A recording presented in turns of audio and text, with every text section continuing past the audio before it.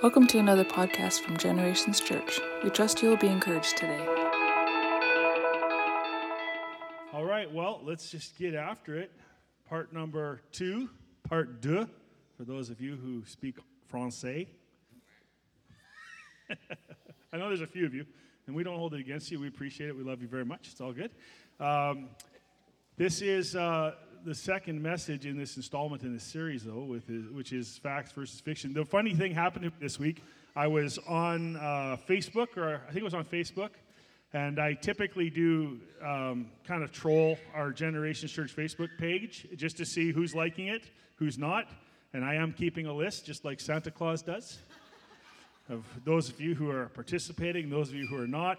And I got kind of freaked out this week because I was trolling Facebook, and I got to our Facebook page that came up in my feed, and it said fact checked on it.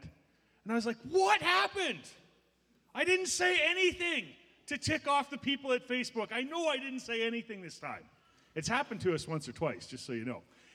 And I was shocked to realize that I was faked out by our own graphic that our media team put in for this series. And so it was. I was like, that's a good graphic. They did a good job, because they thought they had me thinking I had been somehow fact-checked again by the Facebook people.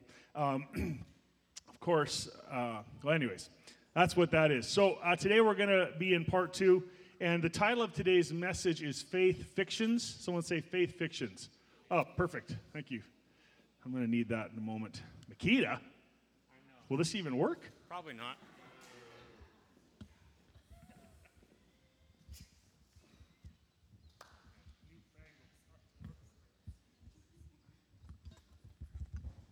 Oh, all right, perfect. Thank you for that. All right, so faith fictions, and I don't have time to talk about all the fictional aspects of faith that I see in our world, but we're going to talk about 2 this morning. And I hope that you will not just listen, but you'll actually take this and digest it. Because faith is tied to salvation in a very important way. Very, very important. And if your faith is tied to the fictional idea of what faith actually is, not the real idea, then we can't really access all that God has for us, because we're not on the same foundation that He's trying to build on. All right? So faith does have a relationship with salvation, and we know that it's important in the next steps of our journey with Christ. So having a biblical worldview, and this is what we encourage in churches, I hope, everywhere in the world, but certainly in our church, we encourage a biblical worldview. Why? Because your worldview should be informed by the Bible. It should be informed by the Holy Spirit. And it should impact your political views, your relational expectations, your values. All of those things should actually be impacted and then become a reflection of God's heart for the world, which is what is revealed in the Scriptures, which is the biblical worldview. So mostly, though, a biblical worldview keeps us in the perspective of how God sees our world and helps us to grasp His preferred will for it. It defines our place in Him, who we are, and what salvation actually is. It actually defines what faith is, who can be saved, why we need saving. I should point out that having a biblical worldview means that you are getting the Bible into your view. Because it's kind of hard to have a biblical worldview if all you get for Bible in your life is what you half listen to at church. I know that doesn't really happen. I'm just saying it in case it does happen. You need the Bible in your view to have a biblical worldview. And furthermore, I want to add that having a biblical worldview is not what saves you from sin. There are people who have a biblical worldview, but I'm convinced they've never experienced Jesus.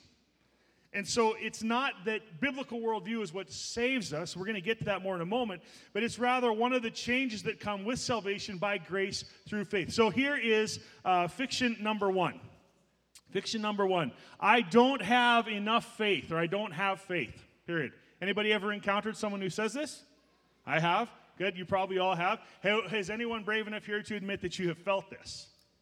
I just don't have the faith. I've heard it. People in this church have said it to me. Pastor, I just don't have the faith.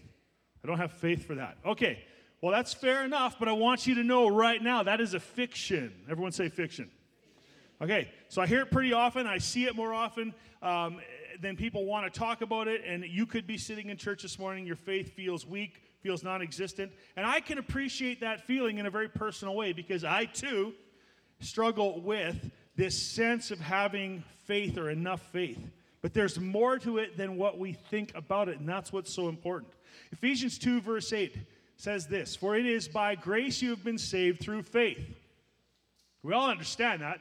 We talk about it here at Generations Church quite often. It's by grace you have been saved through faith. And this not from yourselves, it is the gift of God, not by works, so that no one can boast. Now, what most people do when they read Ephesians 2:8 is they think that the gift of God is the grace.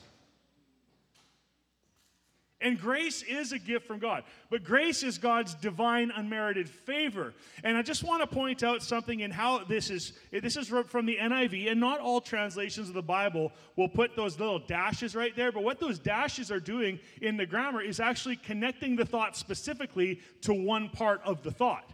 And so it says, "For by grace you have been saved through faith, dash. And this is not from yourselves, it is the gift of God." What is the gift of God that's not of yourself? Actually, it's faith. Now, that doesn't diminish the grace of God. It's just we need to understand clearly what Ephesians is saying is that faith is the gift from God through which we are saved by grace.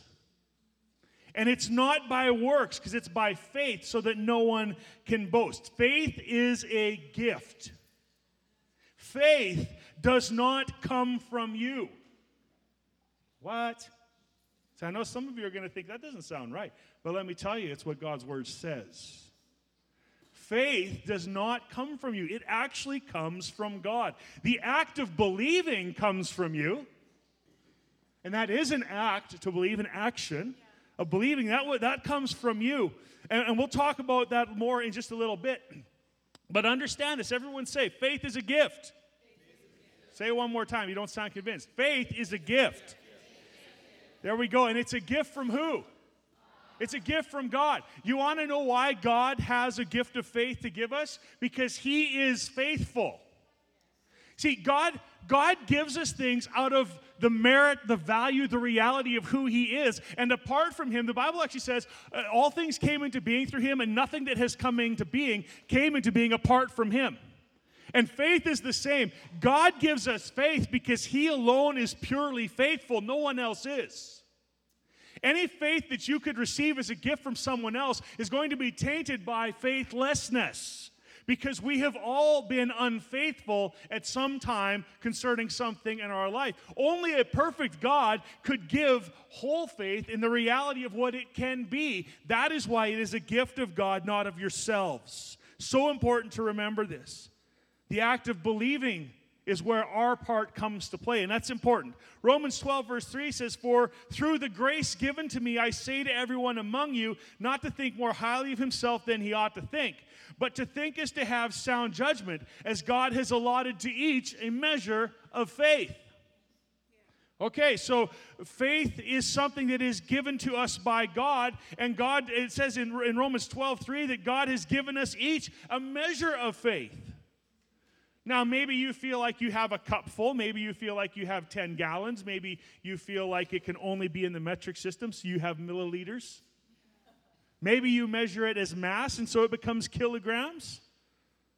But we've been given a measure of faith. And don't worry in this moment about what that means exactly. Well, what measure? Doesn't that quantify an amount? Don't worry about what it quantifies in terms of an amount. Let's just start with the fact that God has given each one of you in this place a measure of faith. You don't have a choice in that matter, by the way. You have a measure of faith. And you're choosing right now what to do with that faith, even if it means to say by faith, I don't believe in faith. Now, this is the irony of some of the discussions I've been in, some of the arguments I see online. Why is it that people who don't believe in God are so mad at Him if they don't believe in Him? See, right there, that dichotomy does not work. If you didn't believe in God, you would have no emotion for or against. And there are people who will say, well, I don't have any emotion about it. And then why 4 seconds later are they fuming mad? Right, guys? We all have a measure of faith. God designed us this way. He designed us to receive faith from Him. And it is a reality in our lives. There is no doubt in my mind about it. Faith is God's work. Faith is never the work of people. We cannot produce faith ourselves, nor can we drum it up at will. Rather, faith comes as Christ speaks the Rhema word within us. Faith comes because God is talking to us. Faith, and you say, well, where does it say that in the Bible, Pastor Trav? Well, Romans 10:17 says, so faith comes by hearing, and hearing comes by the word of Christ. How does faith come? Faith comes by hearing the word of Christ. What's the word of Christ? Well, the word of Christ is the good news of Jesus, the gospel. And here's what's amazing is everywhere the gospel is preached, the gift of faith is dispensed into the lives of people. And when the gift of faith comes into the lives of people, they all of a sudden have the ability, the option to begin to trust, to begin to believe in Christ. Now, it's very important that we understand this in this order, because we cannot produce faith ourselves. It has to come from somewhere. So let me ask you this really potent question right now then. How much gospel are you sharing with the faithless people in your life? Well, Lord, I just pray again tonight for my unsaved so-and-so who's in my life, boss, uncle, auntie, dad, mother, son, daughter, whatever it is you fill in your blank. But Lord Jesus, man, I just pray that you would bring them to faith in you. How can they believe if they have not heard? Is what Scripture teaches. Heard what? Heard the good news about Jesus. You see, if you're not speaking words of life into people, there is actually no opportunity for faith to come into their life, because faith is a gift that is given to people. And that faith comes to people by the declaration of God's word, of Christ, the words of Jesus. Tell you what, the words of Jesus will bring more faith into your loved one's life than all the prayers of your life combined. Now, that's a pretty proud statement I just made. But I want you to know I absolutely believe it to be true. And I am not saying it is invaluable or unvaluable or not valuable to pray for people. Of course it's valuable to pray for people. And of course God answers prayers. But you need to understand what it is you're praying for. If you're praying for faith to come to someone you love, you and the people around them who have faith already are the media by which God wants to bring faith to them. Because faith comes by hearing, and hearing comes by the word of Christ. Come on, and that's the Rhema word, just so you know. It's not just reading Bible verses. It's actually having the audacity to speak spiritual life by the Holy Spirit into people. It's the truth. When the gospel is preached, God dispenses faith. When the gospel is preached, God dispenses faith. And that's because of His grace for us. His grace is required so that faith can be released. There's no doubt about that. And we might be right, even though it falls a little bit short, we might be right to think of it as a catalyst. That faith is the catalyst that works to make grace become something in our life. How many of you have seen the grace of God enacted in people's lives and they're totally unresponsive to it? I see it all the time. People will say things to me and I'm like, you know, in the Old Testament, God would have just evaporated you for that. He would. But there's this thing called grace, which comes from God. Grace is God's thing. You know, that grace really can't come from people either, not in the divine sense for sure. And so God actually dispenses, He gives His grace, He reaches out, He shares His grace, it's who He is, and with that comes faith, but faith is that catalyst, it seems like, that causes His grace to come into effect in our lives. Because without it, God's grace may be affecting us, but we are not changed by it without the application of faith. It's like a catalyst. It changes something in the chemical makeup of who we are, and we begin to become more like Christ. And that analogy, by the way, does fall short of capturing it. It's so much more than that. It really is so much more than that. But listen, you cannot not have enough faith because it's not yours to give or to stir up to begin with. Sorry, it's not yours to dig up and to create. You can stir faith up. Let me just say it since I've stumbled into that anyways. You need to stir faith up within yourself. And if you can just picture this with me, that faith is like, this is a horrible example, but Tang. Everyone remember Tang? The orange drink, Tang? Who liked Tang? Anybody? I feel like you got to be in the military to like Tang. It's like we're in Afghanistan or some part of the world where it's hard and hot and the fighting is intense, and it's like Tang. In that situation, Tang could be a refreshing drink. All right, but have you ever experienced this with Tang, that when you mix up a juice mix like that if you just pour it in there, what happens? This happens with Kool-Aid too. You know, the sugar you put in Kool-Aid. What happens? It all settles down to the bottom. And if you take a drink of that, what happens? It tastes disgusting, doesn't it? It's like this is green, but it doesn't taste like green. This is orange, but it doesn't taste like orange. It's kind of like when I go to Tim Hortons sometimes to get a coffee, 2 cream, 1 sweetener, standard every time, in a dark roast. Just saying, in case you need to know that for some time in the future. But you know, from time to time, those wonderful people over at Tim's, they forget to stir the sweetener. I don't know if you realize what happens with sweetener is it just goes straight to the bottom too. And so the way it works with faith is given to us by God, and it becomes a part of our life. It's in our life. But if you are inactive in faith, it will settle in your life. And that's why Scripture tells us to stir the gifts up in us.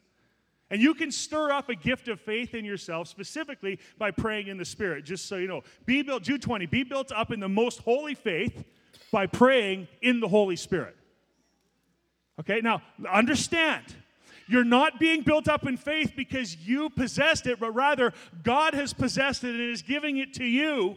And if you are inactive, faith will settle to the bottom of your soul, and it will appear as though you have no faith. And what you really just need to do is begin to pray in and by the Holy Spirit. He will begin to stir up the things in your heart, stir himself up in your heart, and all of a sudden, it tastes like Tang. Okay. If I start saying that again later in my notes, just cut me off, babe. Okay. All right. Okay, so the fiction of faith, number 1, I don't have enough faith or I don't have faith. Not true. You might feel a certain way, but we all should know better by this point in our lives, even if we're only 10 years old, that feelings can be awfully tricky.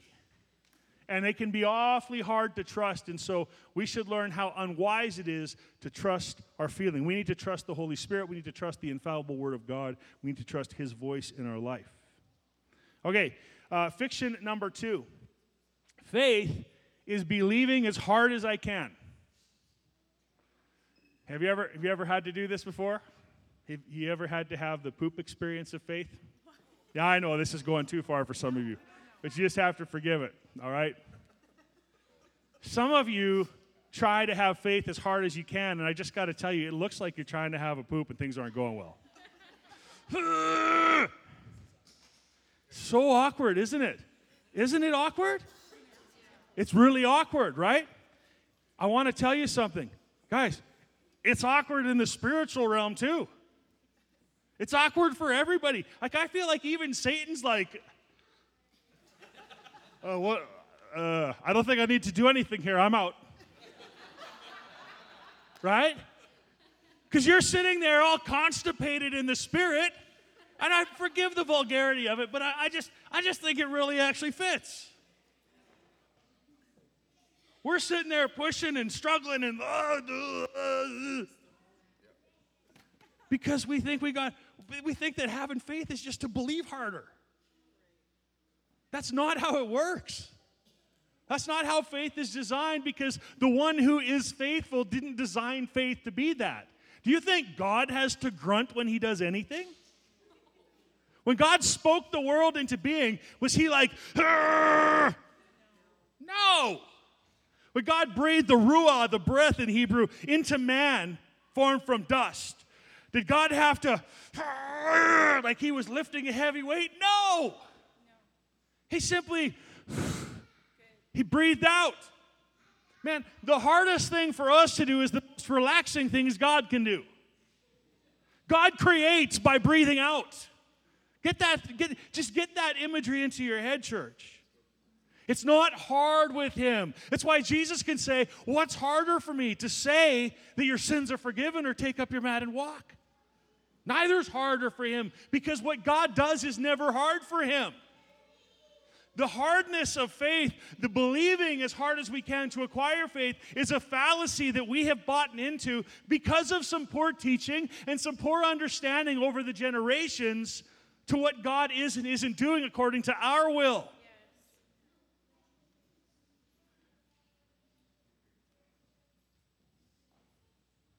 I want to just say that the word faith and the word I don't go together the way we think about it. They don't. Do you have faith for that? I have faith for that. I and faith don't go together the way we think. And part of that problem is our misunderstanding that we believe faith and belief are the same thing.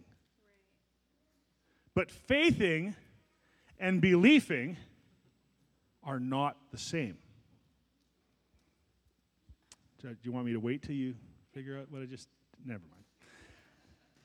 Now, they can be awfully similar, and there are places in English translations of the Bible where the word pisteos is used for belief, but it comes back to the understanding in that instance where they use the word belief that it actually is talking about faith, not belief. The word for belief is actually a different word, and you see that most times it's mentioned throughout Scripture. So faith and belief can be the same thing, assuming that the definition is understood. And I don't have 3 hours to fully dissect this for you today. So in the time we have, I want you to listen to what I say, and then I would invite you to go and use a simple tool, something like Bible Hub or Biblos on the internet, and you can discover these different words in these different passages. And you should do that, because just hearing from me is not enough. You need to hear from the Spirit of God directly multiple times throughout the week. So as I am studying the words, it seems that faith is the God part and belief is the I part. Faith is God's part. Believing is my part. In that we do have a choice to make with regard to the faith that we receive. And that would be to put our belief or our trust, or you could use the word faith, or you could even use the word hope in Him or in what He said. So faith is the gift that God gives, and belief is my response to His gift. Now, something amazing happens. If I have a chair, I just need a chair. And I need a big man. Stephen, you're a big man. Stephen, you're a big man. Would you please sit in that chair? Now, I noticed when everybody came into church today that none of you checked your chairs to see if they would hold you up. Did anybody check the chair? There was a time in Generations Church where we used really sketchy gray chairs, and we prayed over the chairs back then. Now, we didn't really pray, Lord, just please let this chair make it through another service. But there was a time when there were some pretty horrible chairs around here. But Stephen, do you say you trust that chair? Yes. Have you put a certain amount of faith in that chair even? Yes. As in you assume it's going to hold you up. And I also would assume the same thing, Stephen, that chair is going to hold you up. And is there any reason why you should doubt that chair will hold you up, Stephen? No. Okay, that's good. Because I just want you to know that believing is such an important part of faith. Because if you believe hard enough, Stephen, I want you to know that no matter what happens, that chair will continue to hold you up. Do you believe, Stephen? No, I'm not so sure what I said. Stephen, what could go wrong? Stephen, just believe harder, okay? Believe. Are you believing, Stephen? How about now, Steve? Stephen, are you believing with me today, brother, in faith that... Stephen, do me a favor. Bounce up and down a bunch of times on the chair. I wouldn't wreck a $20 chair, you guys. Come on. Stephen, thanks.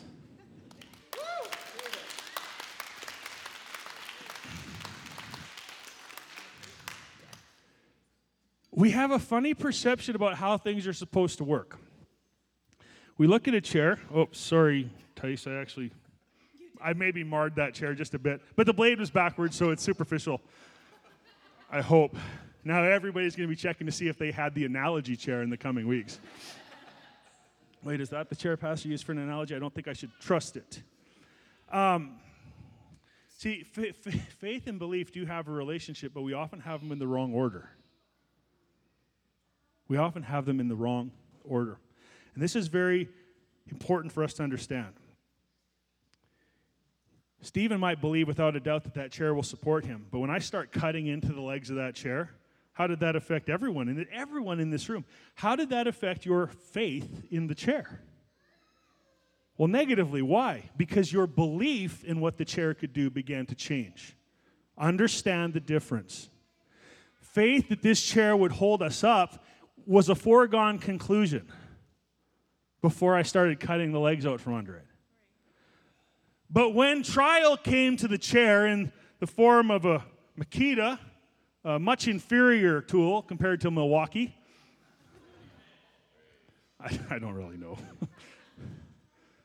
I'm a pastor. I don't work with my hands, right? I mean, just kidding. I do. Something happened to your belief. Something happened to Stephen's belief when the appearance of the saw working on the chair legs. And you know, here's what's profound to me is that belief can have a horrible impact on faith when we keep things in the wrong order as sons and daughters of God. Now, if Stephen was a real man of God, a real man of faith, he would have known that I would never cut the legs out from under his chair. I mean, would I really be a good pastor if I did that to someone? Says the guy with the cattle prod. That was given to me by the elders of this church. I can only presume to rule over this church. And now, Jade, you will have an appointment with that chalk prod next Sunday. Just the anointing is coming to you, brother. The anointing is coming. I'm just kidding. I love Jade. I love him so much. I just want it to be a shocking experience the next time we're together. Oh. See, here's the beautiful thing about real faith. While our beliefs based on what we see cause us to question faith, and remember, faith is perfect coming from God. It's intact, it's whole, it's everything it needs to be. But what we see, which is why the Bible says we walk by faith, not by sight, silly. What we see changes our belief, which changes our relationship with faith. But can you understand this morning that faith doesn't change just because your belief does? Why? Because faith came from God. Belief comes from your decisions. It's very important to understand this. Very important to understand. Here's a beautiful thing about faith. Faith, because of its divinity, carries a lot of gifts with it, one of which is wisdom. And so at no time whatsoever this morning was Stephen really in danger. Why? Because the issue wasn't whether or not this chair would hold him up if I cut the legs out from under it. The issue came to be whether or not Stephen would exercise the wisdom to stand up before the legs were gone. Am I wrong? Guys, this is exactly how faith and belief work in your life. It's the truth. You will see things and you will experience things that will not have to shake your faith if you put your perspective in the right order with God's order.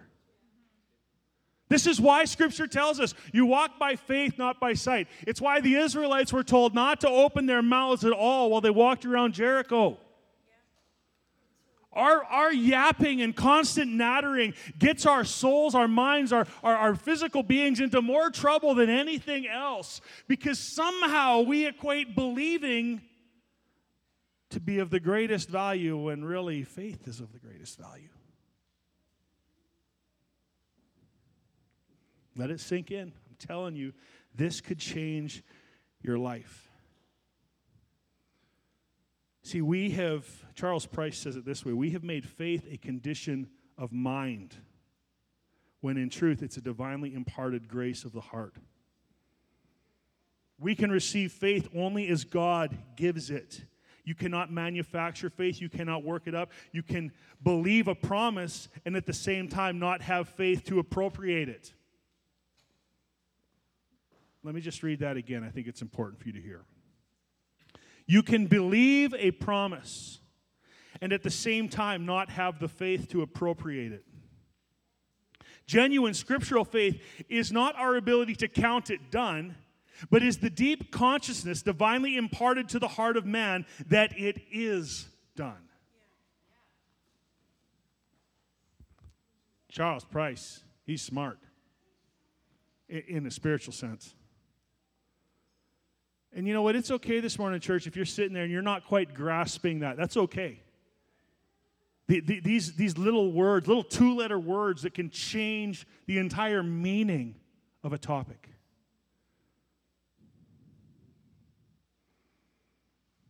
Count it done, or to know that it is done. Faith is God's to give.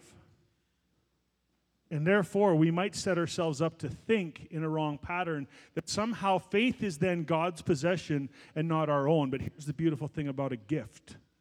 How does a gift work? If I give Ed something, I don't know, just for fun, what do you want, a brand new pickup? Brand new sled, done. I have a brand new sled to give to Ed. I don't know what I'm going to ride after I give it to you, but I'm going to ride Roland. Okay, deal. So I take a brand new sled. It's mine, right? It's I bought it. I paid for it. It's mine. I own it. Maybe even I built it. Maybe I dreamed it up and it came into being. A divine sort of sled. But what happens when I take that possession, which is mine, and give it to Ed? What happens to that thing? It becomes his what? It becomes his possession. What was my possession becomes his possession because I gave it to him. And this is important for us to understand in the conversation of what fictional faith is and what real faith is, because we need to come back to this very simple truth that if it was God's to possess, but he gives it, upon receiving it, it becomes ours to possess. So it's not wrong to have faith. It's not even wrong to say, my faith, as long as your thinking is in the right order of where your faith actually came from and what it actually is. Because many people, when they say my faith, are talking about a cultural thing that they believe in. They're talking about an intellectual journey that they have been on to come to a conclusion about what they believe, but that's not faith. Faith is divine in its merit. It's divine in its nature. It's divine in its reality, in that it only comes from God. It can only be brought into the lives of men by the Word of God. It is a supernatural giving of a gift that does become yours to possess. James 2:14-20. What good is it, dear brothers and sisters, if you say you have faith but don't show it by your actions? Can that kind of faith save anyone? You know, in the Travis Hansen translation, it might even read, is that even real faith? Verse 15, suppose you see a brother or sister who has no food or clothing, and you say goodbye and have a good day, stay warm and eat well, but then you don't give that person any food or clothing. What good does that do? So you see, faith by itself isn't enough unless it produces good deeds. It is dead and useless. Now, someone may argue, some people have faith, others have good deeds, but I say, how can you show me your faith if you don't have good deeds?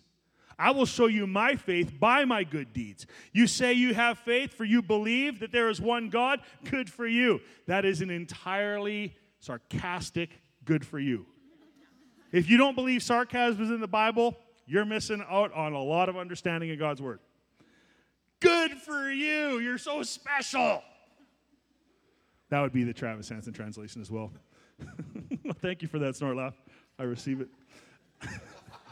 Oh, you know it's landing when that happens. Good for you. I just even love adding some really snotty tone to that. It's like God's just, good for you. Goofball. Even the demons believe, and they tremble in terror. How foolish. Can't you see that faith without good deeds is useless? So listen, the fallacy that faith is believing as hard as I can. I mean, I really could have just used this one verse 19, I suppose, but if faith is believing as hard as you can, then the demons, frankly, have more faith than you do. Why do I say it? Well, because the demons actually tremble. And people just generally sit there with a stunned look on their face.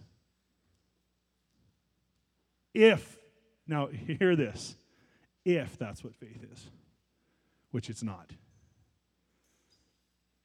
You see, the demons, Satan himself, they believe in God. Oh, they do. They believe in him. But let me ask you the million-dollar question. Do they have faith in him? No, and that's why they've been cast out of heaven. That's why they're left to roam the earth and try to hurt you and I, God's creation. It's because they believe but don't have faith. My friends, that is a place you and I never want to be. A place where we believe, we think that we believe, but we truly are not stirring up the gift of faith that God has put in us at the moment of our salvation. That gift of faith is meant to be stirred up in your life. You know, this is why adversity is coming to the church. If I can just take a moment and just give you a little word of realization, you might even call it a word of knowledge for our church in North America right now. We are being shaken and we are being stirred. The book of Hebrews tells us that all things that can be shaken are being shaken so that that which cannot be shaken will remain. But you know, the beautiful thing about shaking is that powder in the bottom of the pitcher is getting agitated right now.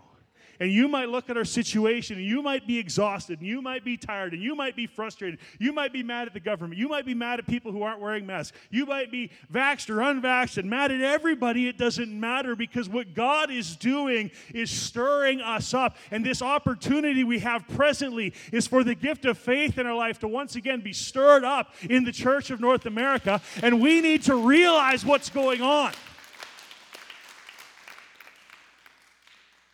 I don't like it when God shakes my bottle.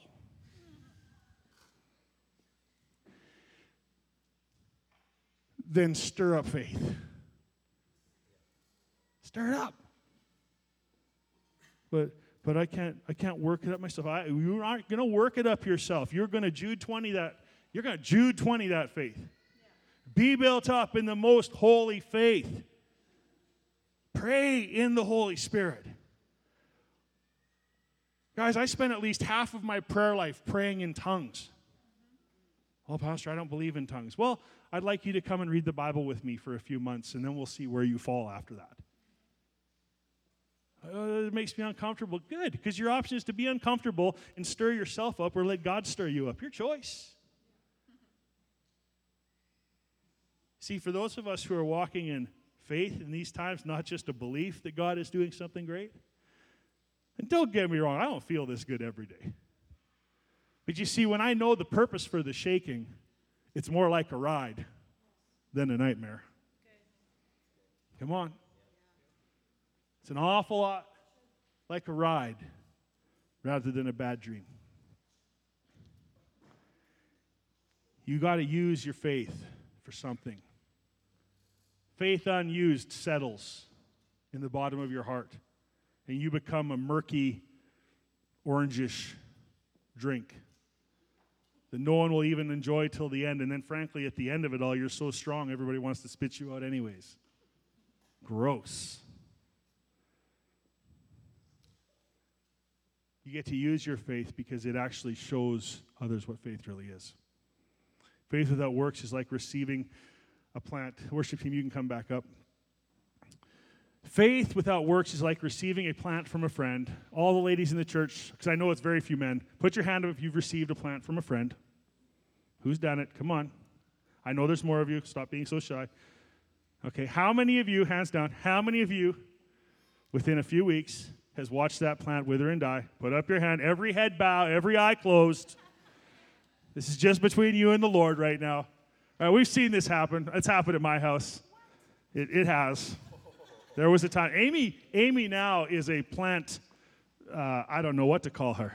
She has developed a green thumb by the grace of God, and she's very good at it. But faith is like that plant you get from your friend, and so often that plant that comes into your home from your friend within a few weeks is dry and withered and crispy, crunchy even. Now, this is what faith is like. God can give you faith, and you might come to a relationship with Jesus, and you're saved, and that's wonderful. It's awesome. Hey, praise God, this is such an exciting thing. But you see, faith without works, faith without growth, faith without change in your life makes you a dead plant that just becomes crispy. It's still divine. It's still a plant, but it's dying, and it's dead.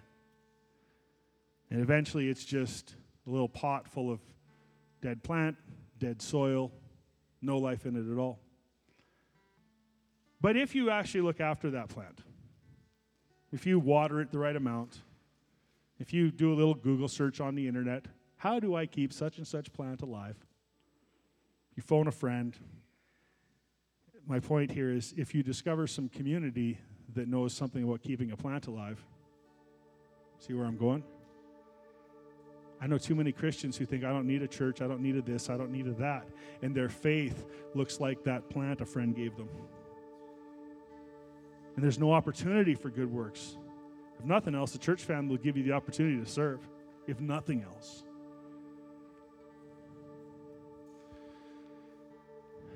I'm going to stop preaching with that. But I invite you to consider this message today. You should study it. That word faith in the Greek is amazing. And it's used so often. So often. And I invite you to consider it and to look it up and read the verses I've shared with you today in their context. Why would I ask you to do that? Because our understanding of faith is vital to this life in Christ. There's too many lies about faith out there impacting your identity in Christ. And make no mistake, they are impacting your identity, who and how you see yourself to be in Christ. Now, in light of what we've talked about today, I want to leave you with one last verse. It's Hebrews 11:1. Very important that you read this verse in the context of our conversation today. It says, now faith is the assurance, the title, the deed, the confirmation of things hoped for or divinely guaranteed. And it's the evidence of things not seen. That is the conviction of their reality. Faith comprehends as fact what cannot be experienced by physical senses. Faith. Factual faith is this. Faith that can change your life is God's to give, yours to receive, yours to believe on, yours to share. Would you stand? I want to pray for you. So, Father, I just lift every person in this room and watching online even this morning, Lord, before you. Lord, we thank you today for the gift of faith. We thank you for this powerful, divine reality in our lives. And God, I pray that today as we have been examined by your word, Lord, that we would yield our beliefs, that we would yield our patterns, we would conform from the images of the world to the image of your Son. And how we think about this powerful word. Holy Spirit, guide us into the truth of what it is throughout this week. Lord, let us be changed today in your presence, I pray. Amen. Thank you for joining us in another podcast from Generations Church. If you enjoyed listening today, please subscribe to our podcast channel to get a new one each week. For additional information or to partner with us, please check out our website at www.genchurch.ca.